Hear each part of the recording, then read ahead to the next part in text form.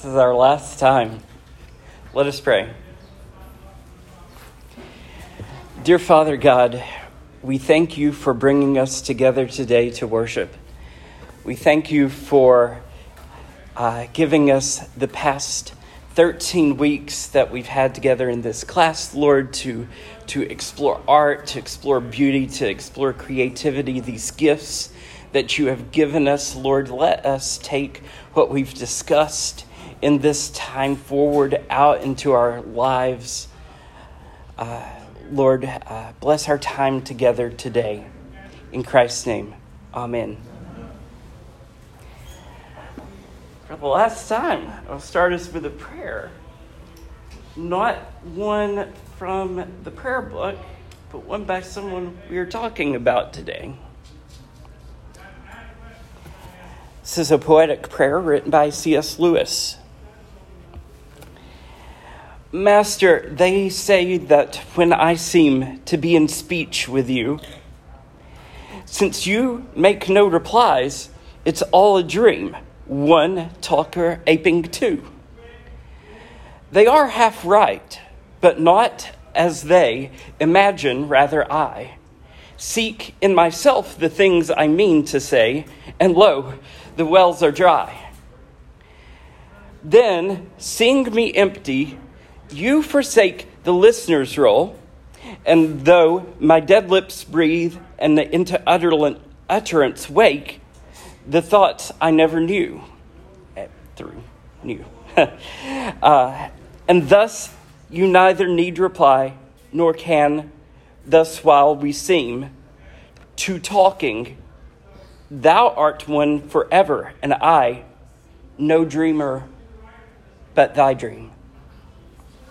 So, C.S. Lewis on our helplessness in ourselves and the Spirit of God moving in us with things that we do not know to pray. C.S. Lewis, of course, we know today as one of the great Christian writers of the 20th century, one of the great fantasy writers of the 20th century.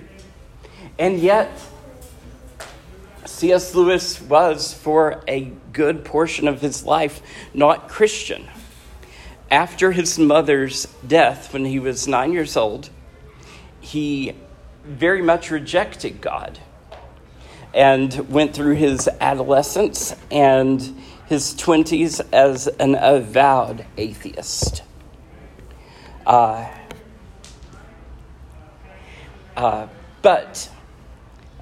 during a succession of events, encounters with what felt like coming from beyond him, as well as conversations, intellectual conversations with friends he continually met, he gradually came back around to Christian faith. One of these episodes happened here on Addison's Walk, which is a path that lies beside a creek behind Magdalen College in Oxford. It was a regular walking place for C.S. Lewis and his friends. And when Lewis was about 32, he was walking with two friends, J.R.R. Tolkien and Hugo Dyson. And Lewis was perplexed. They all three of them had a great love of stories, of fantastical stories, of old mythology. And so Lewis knew that the trope of a god dying, that was repeated throughout ancient antiquity. And so he felt, he felt Christianity was just a repeat of that same legend. But Tolkien said back to him that no, Christianity is the true myth that makes all of these other myths have always been pointing to. We knew that this is part of what we needed. And so that was a huge stepping point in Lewis's understanding of, one, how Christianity was the fulfillment of all that we have been longing for, but also that stories in general, the great stories, are all ultimately pointing to this truth.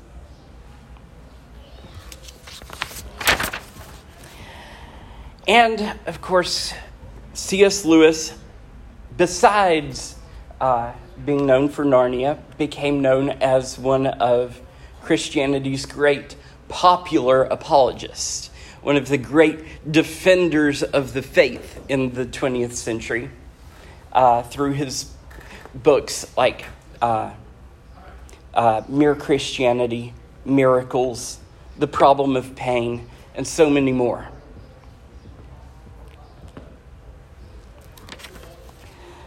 But something was key. Oh, this is another shot along Addison's Walk. And if any of you know Lewis, or especially Tolkien's works, when I was in Oxford on a vacation, scenes like this struck me because of reading The Hobbit and The Lord of the Rings and so many other things. How visually scenes that I had thought about as I was reading those books, how they seemed to so much be informed about the environment that these guys would have been walking along. They were walkers. C.S. Lewis did not have a driver's license, ever, by the way. He apparently was a terrible driver, and anyhow, but scenes like this that almost recall things in those books. But from Lewis and Tolkien, I want to reflect back on things that we have talked about throughout the course of our time together. What does it look like to be an artist, visual artist, writer, musician, actor, whatever, in the context of being a Christian in the modern world, and maybe how that carries forward into being a Christian in general. And so we're going back to the three transcendentals. May your art be good. May your art be true. And may your art be beautiful. So when we talk about, go back for a second. When we talk about your art being good, this is something that I think that C.S. Lewis, J.R.R. Tolkien, and their friends can teach us a lot about how they actually manage that. These guys who are, being read, and whose works are being adapted, half a century or more after they have died. they applied skill. These guys never stopped honing their talent. They never stopped informing their talent. And they never stopped practicing their talent. And it recalls back at the beginning of our lessons when we were in the Old Testament, how Bezalel and Oholiab, they were called skilled craftsmen. These guys who crafted all of the ornamentation of the tabernacle.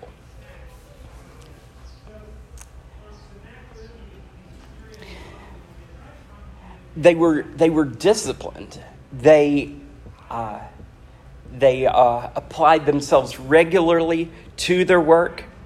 They had discernment. And most importantly, I think, and this is just as true for the Christian life in general, they had community. Now I go to this slide. This is the Eagle and Child Pub in Oxford, where C.S. Lewis, J.R.R. Tolkien, and many of their friends met for years. Now, they would usually meet here, mainly for fellowship. They would meet there about once a week, talk about each other's lives, have a beer or good food, and catch up with each other. But this was a central meeting place for them, a gateway to be invited into this fellowship. Meanwhile, in Lewis's rooms, his office and study in Magdalen College. By the way, that's spelled Magdalen, but English is weird. It's been around so long since that the pronunciation in normal English has changed, but they still say Magdalen. They developed a group of friends called the Inklings. Here are a few of those guys, though it changed over time. This was probably taken in the early 1940s. And you have Tolkien, as well as their friend Charles Williams, Hugo Dyson, C.S. Lewis himself, and Owen Barfield.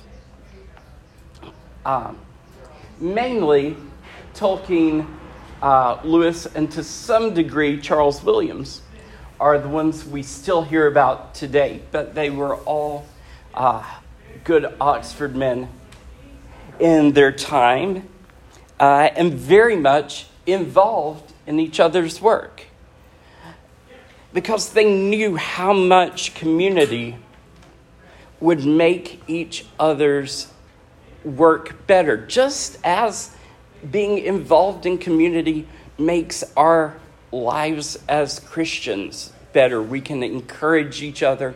We can correct each other. Diane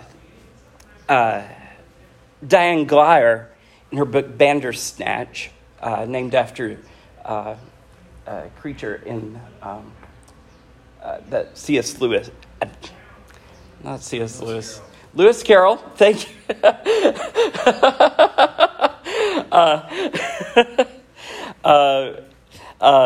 Wrote,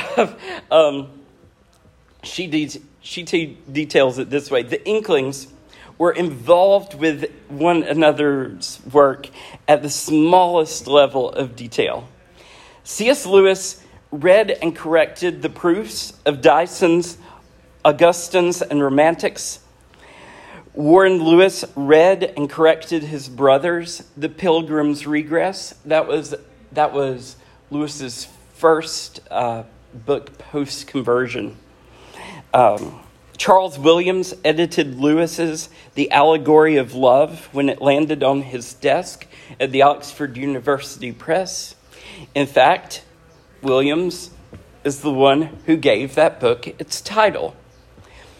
Owen Barfield a solicitor by profession, read Lewis's autobiography, Surprised by Joy, with extreme care, looking for potential lawsuits before he cleared it for publication.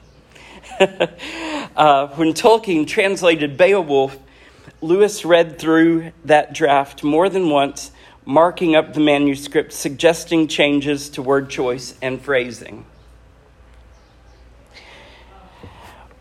When the writer Anne Geer did research on writing groups, she found that one of the most important things to their success is textual indeterminacy. That is, the writer's ability to stay open to the possibility of sustained change. This helps explain the effectiveness of the Inklings. As they met and talked about their work, they viewed each manuscript as a work in progress. They shared very rough drafts, fully expecting to revise them, sometimes adding, sometimes deleting, and sometimes rewriting the material. They might take all of the advice they were given or take only small parts of it. Sometimes advice simply served as a springboard to a brand new idea. Other times, it sparked a reaction in direct opposition. In all these situations, the Inklings were open to the possibility of new directions. As someone who is a writer and artist myself at times, this is hard. When you have an idea for a story in your head or a piece of art in your head, and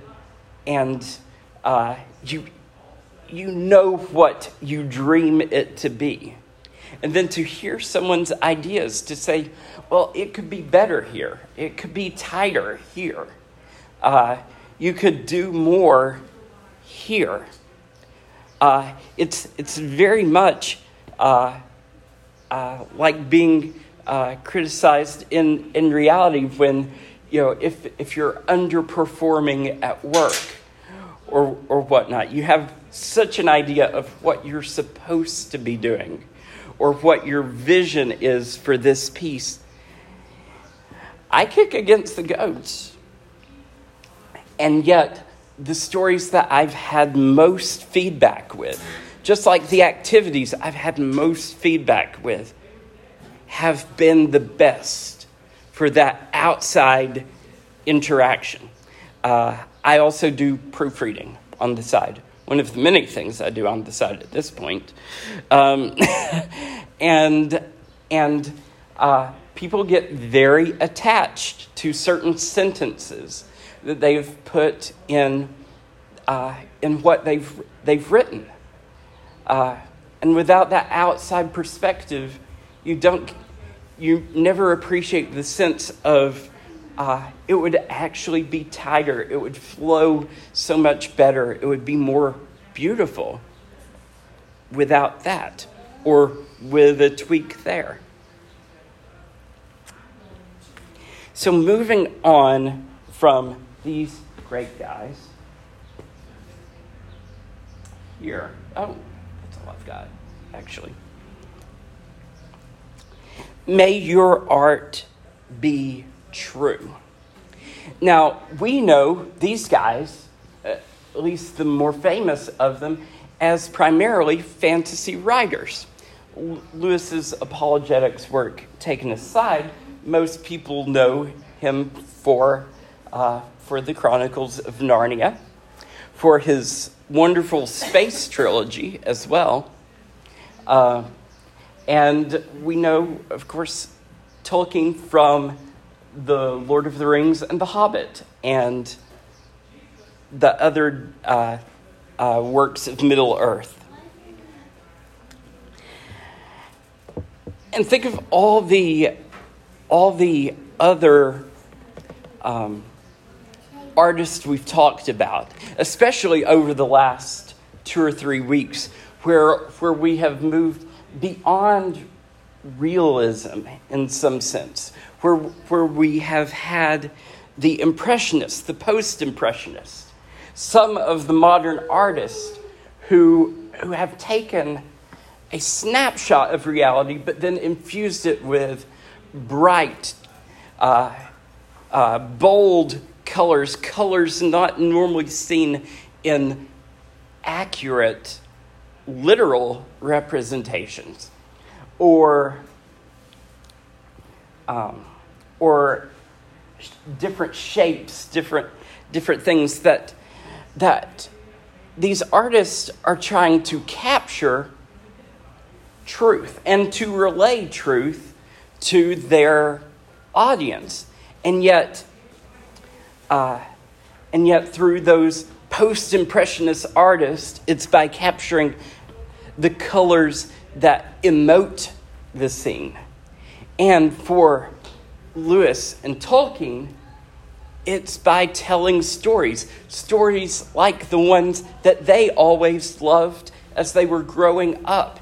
Those great myths that somehow still capture these moments that go to our deepest truth.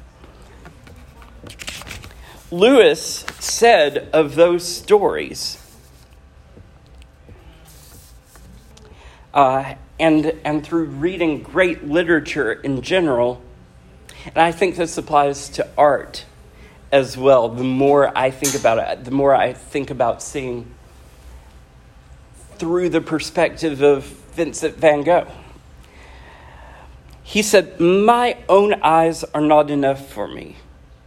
I will see through those of others.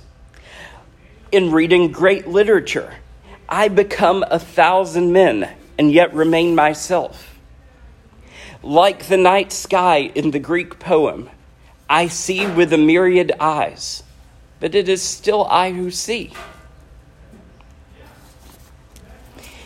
And after he started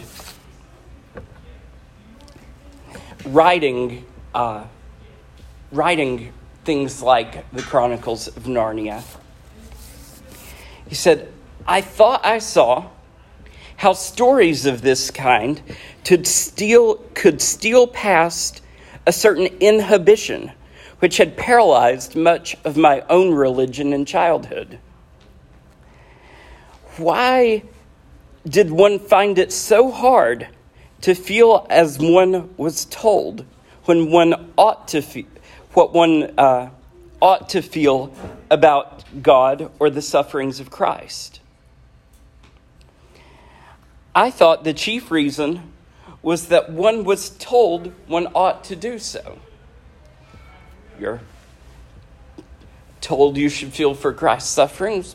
Therefore, because you're told to, you are inhibited from possibly doing so.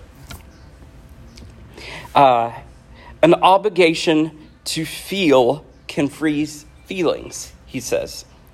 But supposing that by casting all of these things into an imaginary world, stripping them of their stained glass and Sunday school associations, one could make them for the first time appear in their real potency. Could one not thus steal past those watchful dragons? I thought one could. And Lewis was a huge fan of G.K. Chesterton. He was one of his big influences in writing. He came from one generation before Lewis himself. And Chesterton said, because Chesterton was fascinated by the appeal of fairy tales, of myths, he relayed why they are so true for us and why depicting these truths that we find in fairy tales, even the dark, scary ones, are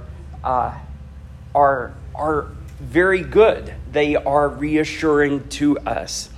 He says, fairy tales then are not responsible for producing in children fear or any of the shapes of fear. Fairy tales do not give the child the idea of the evil or the ugly. That is in the child already, because it is in the world already. Fairy tales do not give the child his first idea of bogey, or in America we would say the boogeyman. What fairy tales give the child is his first clear idea of the possible defeat of bogey. The baby has known the dragon intimately ever since he had an imagination. What the fairy tale provides for him is a St. George to kill the dragon. That idea, that perpetual idea that we have, that there is evil in the world. We know this from the time we are very, very small. We are afraid of it. And yet we need to be assured that evil is to be overcome. We can relay this in our stories. But more importantly, we preach this in our reality. And finally, may your art be beautiful. We've talked about how beauty is a reflection of God's glory. We see it in creation, even through the filter of the world's brokenness. We still see these glimpses of beauty that pull on us. Lewis describes when he was a child, these experiences, just occasionally, of what he termed joy, transcendent moments with a terrarium that his brother had created, that seemed to be magical, seemed to pull from another world. And good art does this. It reflects a little bit of that creativity that we are born with. It reflects some of the goodness and truth that is still drifting into the world. N.T. Wright calls this one of the echoes of a voice.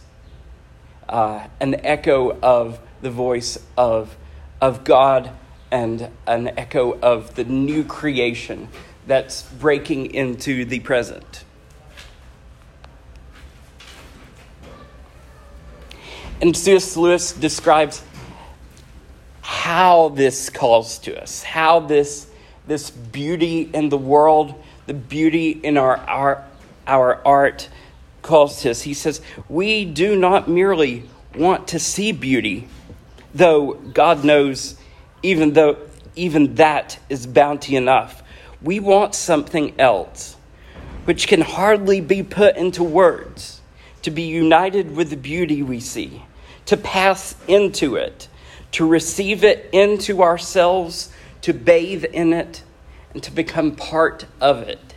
It is that longing for the new creation, that longing for the kingdom of God, that ultimately calls us to see the beauty in the creation that we see right now, and to pursue beauty both in the art that we see and the art we produce. This is why when we get into the discussions of modern art like we had last week, that divorce of beauty from art,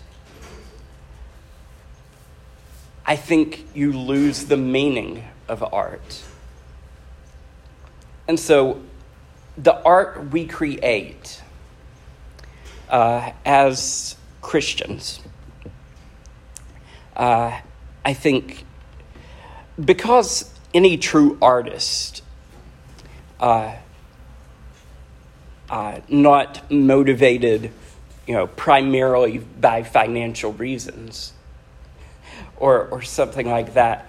If you're actually coming from your own creativity, then your worldview is going to seep into your art, even if you are writing fiction, if you are making an abstract work, it still seeps in, and the world around will notice.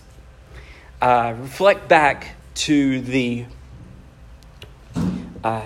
old monasteries, the Celtic monasteries that in Ireland and Scotland and Northern England that we talked about many, many weeks ago now. How they moved in and they set up shop. They engaged with the culture, but they did good work. And they preached the truth, and they made things that were beautiful. They created songs, some like Caedmon's hymn that still drift down to us today. They made beautiful art that still drifts down to us today with things like the gospel books, the Lindisfarne Gospels and the Book of Kells. Through this outreach, through engaging with those around them, doing good, producing things that were good, they communicated the gospel to their neighbors. And in this way became great witnesses. Final word that I wanted to quote is from one of my favorite Christian songwriters, and I don't have many. But he was very influential on me as I was coming to faith as a teenager. Rich Mullins, who passed away a couple decades ago now. But he said, "I hope you see the faithfulness of God in everything that he has made. I hope you learn to trust that all of this is his care sworn to you. But mostly, I hope you know Jesus, through whom God has wildly and ferociously loved us. I hope that you know that you become sacramental to your neighbor, who God also loves passionately. I hope you leave them with little doubt about his love and the victory Jesus won over hate and death." I wanted to close us before our questions. We'll still have time for those, with a prayer. Again, not from the Book of Common Prayer. I'm being a very bad Anglican today. But from a book of poetic prayers, liturgies by a guy named Douglas McKelvey. It's called Every Moment Holy. And this is a lament upon the finishing of a beloved book, which I think, considering who we've talked about today, and because this has been a very story-driven class in general, I think, is particularly fitting. I'm stirred and saddened, O Lord, in coming to this tale's end, to bid farewell and return now from my sojourn in that storied place, where longings for something more than the life I lead were wakened. It is in the receding glow of that small, bright sorrow that I now linger.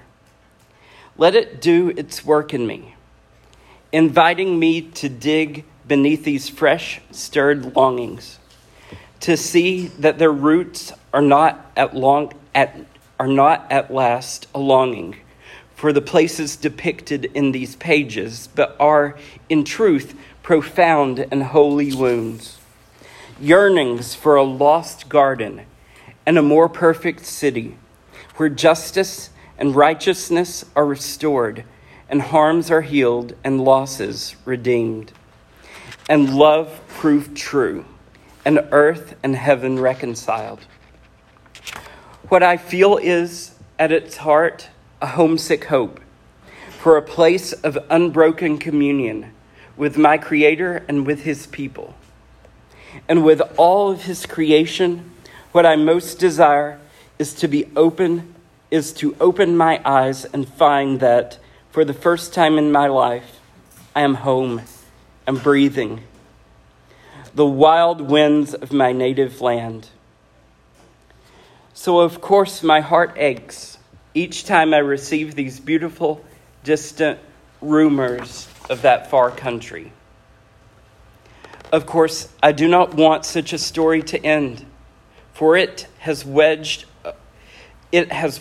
open for me a way like a window, through which I have glimpsed a vision of things more as they will one day be than as they now are in this hard and sorrowing land of our exile.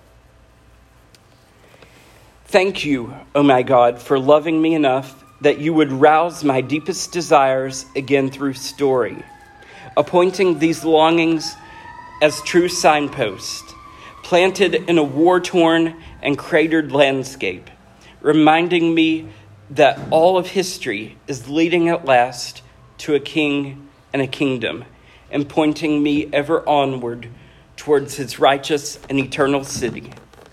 May I return now from the world of this book to the daily details of my own life with truer vision and fiercer hope trailing with me, remnants of that coming glory I have glimpsed again in story. Amen. First, I want to thank you all for sticking with me the past 13 weeks, plus the 2 that we didn't meet.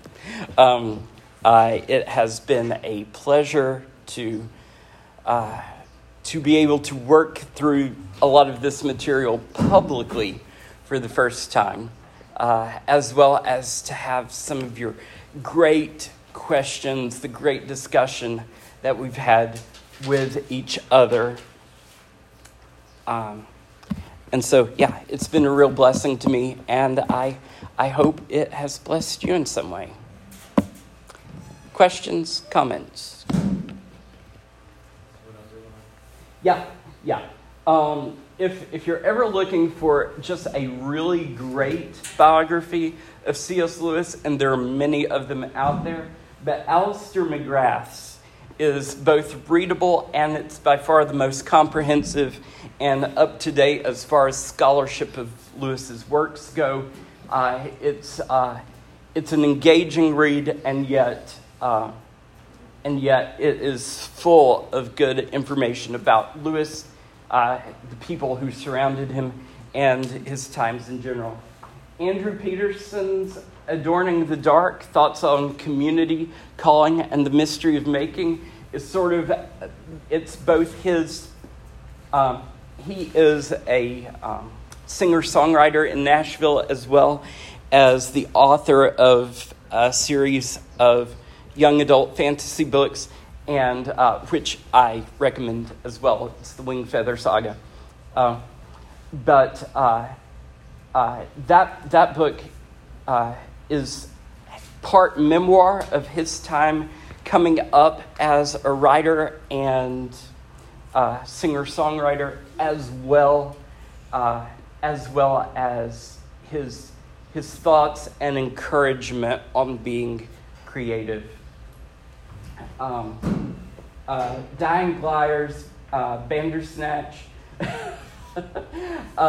is a great book on what the creativity of the Inklings can teach us, where they went right, and even where they stumbled as a group over time due to dynamics in that group. So those are probably the big ones. The poem I just read was from Every Moment Holy. Jerram Barrs, that's a good little book on literature and the arts, the themes we see in the arts, and he particularly makes use of Lewis Tolkien Shakespeare and some others in talking about that. And I've referenced Wright's works before as far as just kingdom thought and how things like beauty are signposts to the kingdom. So, but yeah, McGrath is my go-to as far. C.S. Lewis is Surprised by Joy.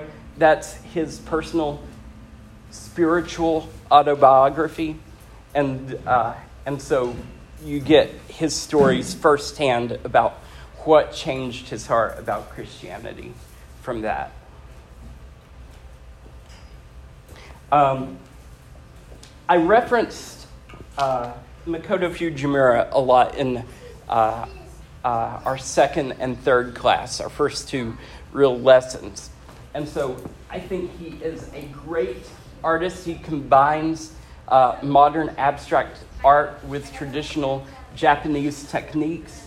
He's a New York-based artist and has been really, he's been influential on that scene for about 20 years, while also being a fervent Christian. About a decade ago, Crossway publishers, they commissioned him to illuminate a Bible. You know, we're drawing back to the illuminations of the old Celtic and Benedictine monks, and yet do it in his style. And so he did this illumination of the English Standard Version Gospels. And any of you can get an up-close look at this afterward if you want to. But blending his style, and he'll use like things, representing water when it talks about John the Baptist or things like that. Very abstract, usually, and yet very much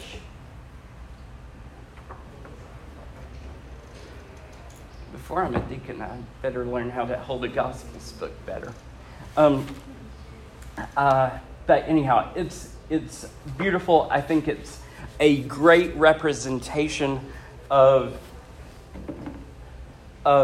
being an artist that is both working in a modern style and yet whose faith shows clearly through their works today. So that's there if anyone wants to see it afterward. Anything else? All right. Thank you all so much.